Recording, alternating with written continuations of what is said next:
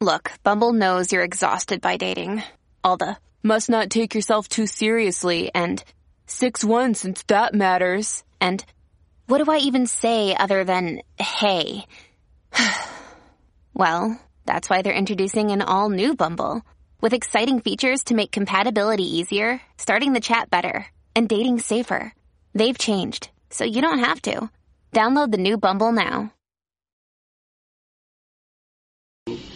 I've been reviewing a movie called War Bus, and War Bus is one of those military grindhouse type of movies.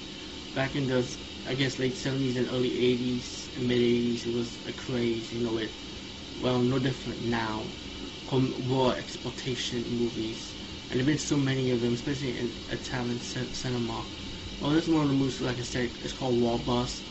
It's about a bus filled with missionaries, and they happen to get hijacked by the U.S. military. Anyway, yeah, they want to get to their destination to go home. So anyway, when they travel with the bus with the kidnapped hostages, but at the end of the day, they end up not becoming hostages, and they end up listening to the soldiers and help them out to battle against the Viet Congs.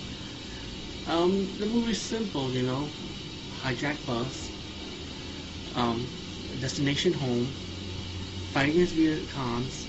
But it's original though, you don't get to see it as a military movie these days. I wonder if Mission of Action was ever fought from this movie, but Mission of Action Part 3, with the school bus thing, But it's original, you got people shooting, killing, blood. But it lives up to it. It's a nice movie, it's entertaining. It's called War Bus, and it's part of the Grindhouse Experience collection.